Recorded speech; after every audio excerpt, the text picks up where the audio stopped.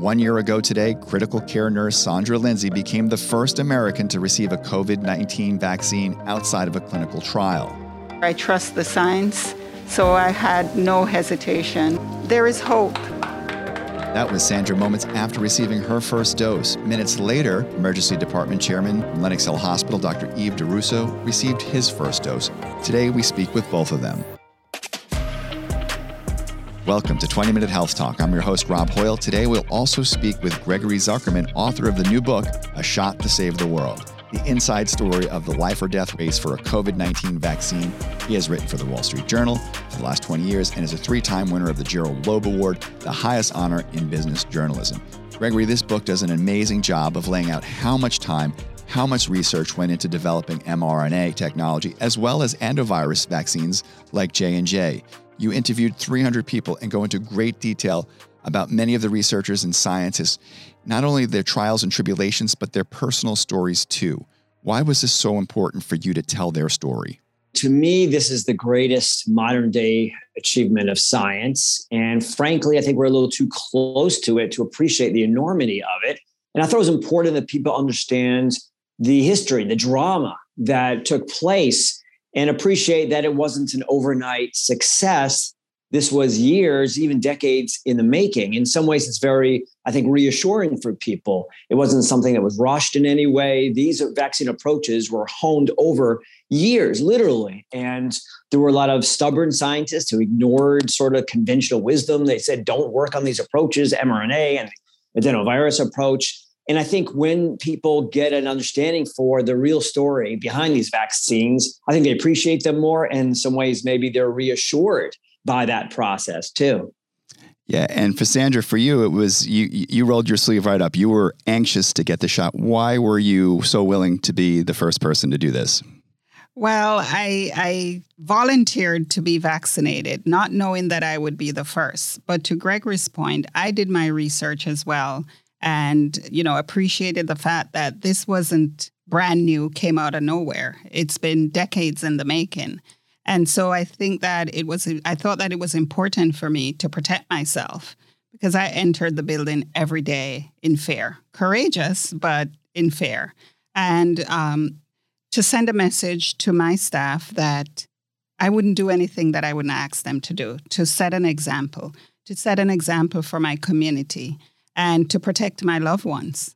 Yeah. Dr. DeRusso, what was going through your head in the moments leading up to you getting your vaccine? I share a lot of the same sentiments that Sandra did. And I went through the same exact exercise of educating myself. I came across some podcasts of the scientists who eventually worked with Pfizer. I thought they had such an amazing immigrant story. I just found it very fascinating. And I share the same immigrant experience. And so, the biggest thing for me was to be a role model. Because I knew that on the back end, there would be a lot of hesitancy and there would be a big push for us to really get people to use this vaccine that was perceived as maybe newish, but knowing that it's not necessarily the truth. And also just having lived through it, on the front lines with my staff, with our nurses and doctors, I thought as a leader, I had almost an obligation to really say this is our first hope to really getting out of this misery. And for those various reasons, I was more than elated to be part of the first wave of vaccination. It's awesome. This was something that was broadcast on national television, probably around the world. Gregory, where were you at this moment and what was going through your mind?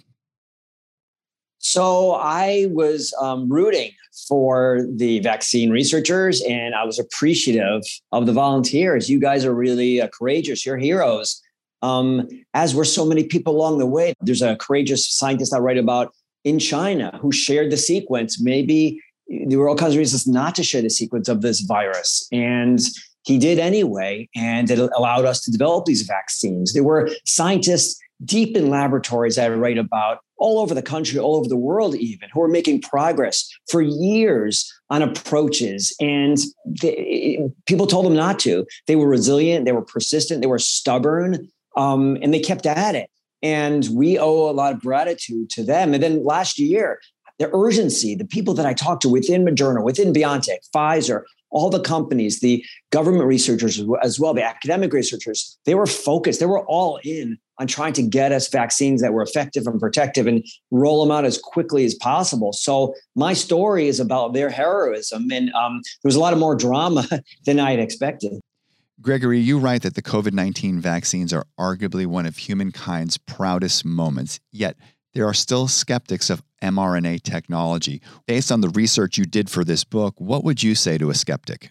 So to me, and I've given a lot of speeches and such, there are two types of skeptics. There are people that say Bill Gates implanted a chip in our brains, and you're never really going to rationalize with those kinds of people. But there are other people that say to me, well, Greg, didn't I read in your book that the average vaccine takes 10 years and the fastest one until 2020 was 4 years? That was mumps. And here you are telling me in your book, Greg, that in 330 days from the time the sequence was released until the first authorization of a vaccine, that's all it took for these COVID vaccines. I should be nervous. And frankly, I might be a little wary if I hadn't done this research. But part of the reason I did this research and wrote this book is to reassure in that, yes, there was years of research going into these approaches, but also in 2020, what we did for the first time is we did things simultaneously. Historically, you develop a vaccine and that takes a long time. You test it and you manufacture it. Why would you manufacture a vaccine and spend billions and millions of dollars before you know it's ready to go and it's authorized and it's safe? But we did last year because there was a lot of money from the government, from investors. For the first time, we made a bet that these vaccines would work, and it worked out well. But it's important that people know that nothing was rushed. We didn't cut corners. As my colleagues on this call can attest, there were people rolling up their sleeves and volunteering, thousands of people, tens of thousands of people. So in some ways, at least for me as a skeptic, as a journalist, my research and my book was reassuring for me personally. Dr. DeRosa, when you got your shot, I think at that time, over 300,000 Americans had died. So again, what do you tell people who, that don't trust the vaccine? So look, I kind of approach it like I've done as a physician all my career. It's not a novel concept that people refuse to do what we recommend. There are people who don't take their diabetic medication. There are people that don't take their hypertensive medications. There are people who don't exercise. And so I really try to approach it with empathy and understanding. Yeah. Rob, if I just may add, I think that's a really important point, approaching it from a place of empathy. Because if you don't, you're going to lose some people who you could otherwise influence, and not, vaccine shame anyone, but really try to understand what is driving their decisions not to get vaccinated. You'd be surprised at what you learn. Yeah. Gregory, not only is this book, talk about all the research, but it kind of gives us a history of vaccines. In the beginning of the book, you're talking about smallpox. When did you start your research? When did you start writing this book? Was it at the beginning of the pandemic, or was it when the vaccine was authorized? No, I started early on in the hope that it would work. And frankly, it gave me hope myself. I was deep in my basement, locked down like everybody else. Life looked kind of bleak. And here I heard about this company, Moderna. And to me, it was unexpected. It shouldn't have been Moderna to step up, and companies like BioNTech in Germany and some of the other people that I write about in companies and efforts that I write about in my book. You would have thought it'd be the vaccine giants. Merck makes the MMR vaccine we're all familiar with, GSK, Sanofi, and yet it wasn't those characters and scientists and characters and companies who stepped up, which I found kind of fascinating. So I decided to track them and get inside those efforts, talk to the researchers, talk to the executives, talk to the investors, talk to the scientists. And I was hoping, like everybody else, that it would work. And I decided to, in real time, kind of track the drama behind the scenes. And it was a privilege for me to understand, to talk to them.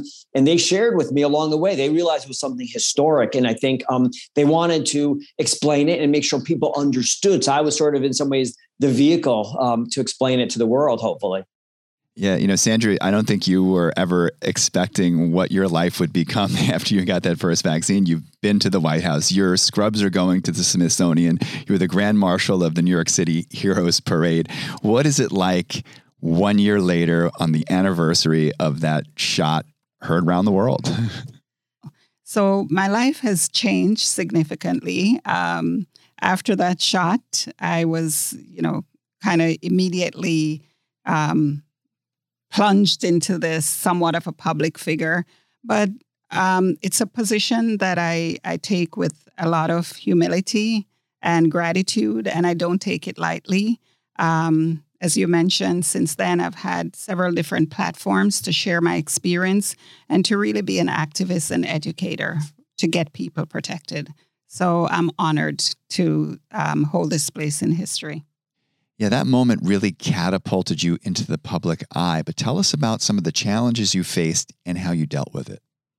So while I was dealing with the crisis, I also faced some skepticism.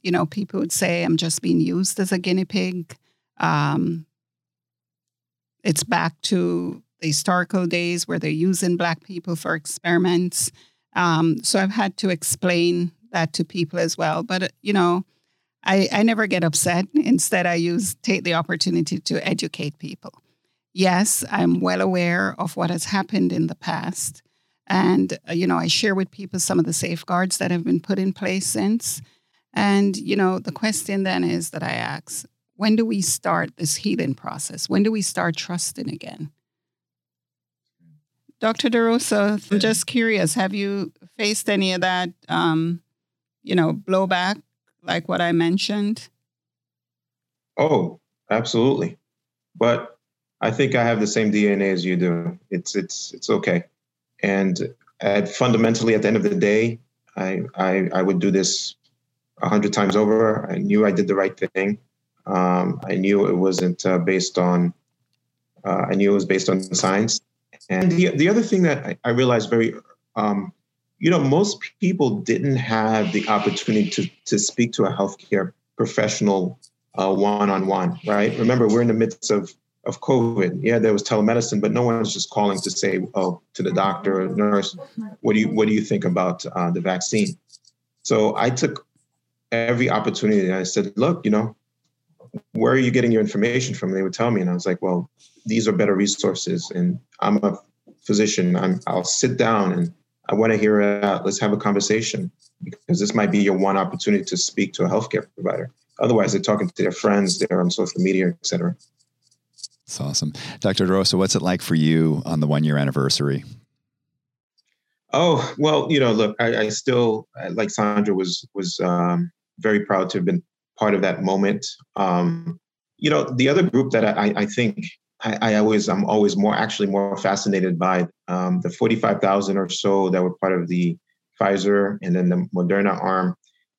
Those folks really intrigue me. I think they're really the real heroes who they had nothing to look back on and say, oh, this is going to work. So I think, we need to acknowledge them. If I could interrupt, I completely agree. And I've talked to some of those people and I've thanked them and I tell their story a little bit in my book. And I couldn't agree more. They volunteered, stepped up when things were looking harsh and bleak, and it wasn't clear. These were new approaches that hadn't been proven before. Yes, they've been honed over years, and there was a lot of confidence at the companies among the researchers, but we didn't know for sure. So luckily, tens of thousands of them did step up and roll up their sleeves. When this vaccine was released, it wasn't like that was it. They were done. They went home, because they knew that there might be other variants, and they knew that they might be called to research other things. And when those variants came out, they were right on top of it. Yeah, they've been looking for a moment to breathe and to relax, and they haven't gotten there. They've needed to go out to develop the vaccines and then manufacture them. And then they've been worried about new variants, and they've emerged, unfortunately. So they've had to prepare new vaccines for the variants. We haven't needed them until now. We'll see what happens with this new variant, Omicron, whether they need to develop a new vaccine, but that hasn't prevented them from having to prepare for the potential for tweaking their vaccine. And the beautiful thing about these mRNA vaccines, but the adenovirus vaccines also, which produce the J&J vaccine, is you can adjust them. It may take a little while, a matter of weeks or maybe even months, but it's a new age. These are new types of vaccines. They're much faster than the past. So while I'm concerned about the future in terms of new variants and the evolution of this vaccine, of this virus, and we really, until people are really all vaccinated, we're going to have to keep worrying about new variants. But I don't want people to be discouraged. I'm very encouraged because the science has evolved to the point where we can develop tweaks. We can improve these vaccines really quickly. And it's a new world, a new age of vaccines. So that should be very encouraging for people. Yeah. That's awesome. Gregory, in the book, you attempt to address a few questions, including why were unheralded scientists the ones who saved civilization? Perhaps you can answer one question a little by telling us about Katie Curico. Sure. Katie Curico is a researcher she was at the University of Pennsylvania, and she was very focused, even obsessed with mRNA, this approach using this molecule called messenger RNA. We develop it in a laboratory, and the idea is to send an instruction to the body to create a protein. And in her view, mRNA could be used for vaccines, for drugs, to help people, to save people even. And no one believed her. She was among the few, she was the only one, but a few people around the world, and I write about them, who had this belief and this determination to develop these vaccines. Now, they, in some ways, were running a relay race, and they were running a leg that was a really important one, but they handed the baton to others. We needed a series of people. There aren't sort of like these eureka moments that you can imagine where one person comes up with some great idea in some lab and the rest is history. Instead, there's slow progress, but we needed people like Katie Curico to ignore the skepticism and persist. And frankly, we have a whole debt that we owe to people like Katie Curico for ignoring the skeptics. We always like to end on a positive note here on 20 Minute Health Talk. Gregory, I'll start with you. What gives you hope? What gives you optimism going forward? Oh, I'm very optimistic. I know these researchers, and I know that this success that they've had with COVID-19 is just the first step, the first chapter, as it were, for a lot of them. They've turned their attention to things like cancer, to MS, to lupus, to malaria, other kinds of diseases, AIDS even. And I'm not going to say that I'm optimistic. I'm confident, but I'm hopeful. I think these are some of the most intractable diseases and illnesses mankind has experienced. And we've seen through COVID-19 that these approaches can work. So I'm going to bet on these researchers that I write about. I have a lot of confidence in their determination, their innovation, their persistence. So I can't wait for the years ahead and to see what they can tackle. That's awesome. Dr. DeRosa, what gives you hope and optimism going forward? Well, I have a few, and I think it's a little selfish on my part, but I hope that we get some more talent in healthcare, and folks have seen all these great advancements, and we get the youth to get really involved and engaged in science. I think, what we've done, we're talking about the vaccines. We've also came up with monoclonal antibodies. We also came up with a oral medication now for an unprecedented amount of time. And I think that, that makes me very hopeful about the future. And one more piece I will say is how this time has really highlighted the health disparities that we see. People would hear about it and kind of, we don't take it seriously. We just think it's a term that folks, academics throw around. But to really see the true impact that this virus had on disproportionately to certain groups of our society, I think hopefully that's something we will continue to recognize that we have to make improvements in. Awesome. Sandra, what gives you hope? What gives you optimism going forward? I see that big grin on your face. Well, I'm happy and feel indebted to Katie Curico, who did not give up, because it's because of her why perhaps, I'm sitting here today. But what gives me more hope is these brilliant scientists who are committed to this work. And also, now that, unfortunately, I would say that this pandemic has affected the whole world, perhaps now we can begin to work together, because we're really one world. If a virus or a disease is anywhere, it's everywhere. That's one thing we've learned. So I am hopeful that we can come together as one world and really work together for global health. That's awesome. Well, Sandra Lindsay, Dr. Eve DeRosa, Gregory Zuckerman, author of the book, A Shot to Save the World. Thank you so much for joining us on 20 Minute Health Talk. I'm Rob Hoyle. Have a great day and stay safe. Get more expert insight from some of the leading voices in healthcare today. Subscribe to 20-Minute Health Talk on Podbean, Pandora, Spotify, iTunes, and wherever you get your podcasts.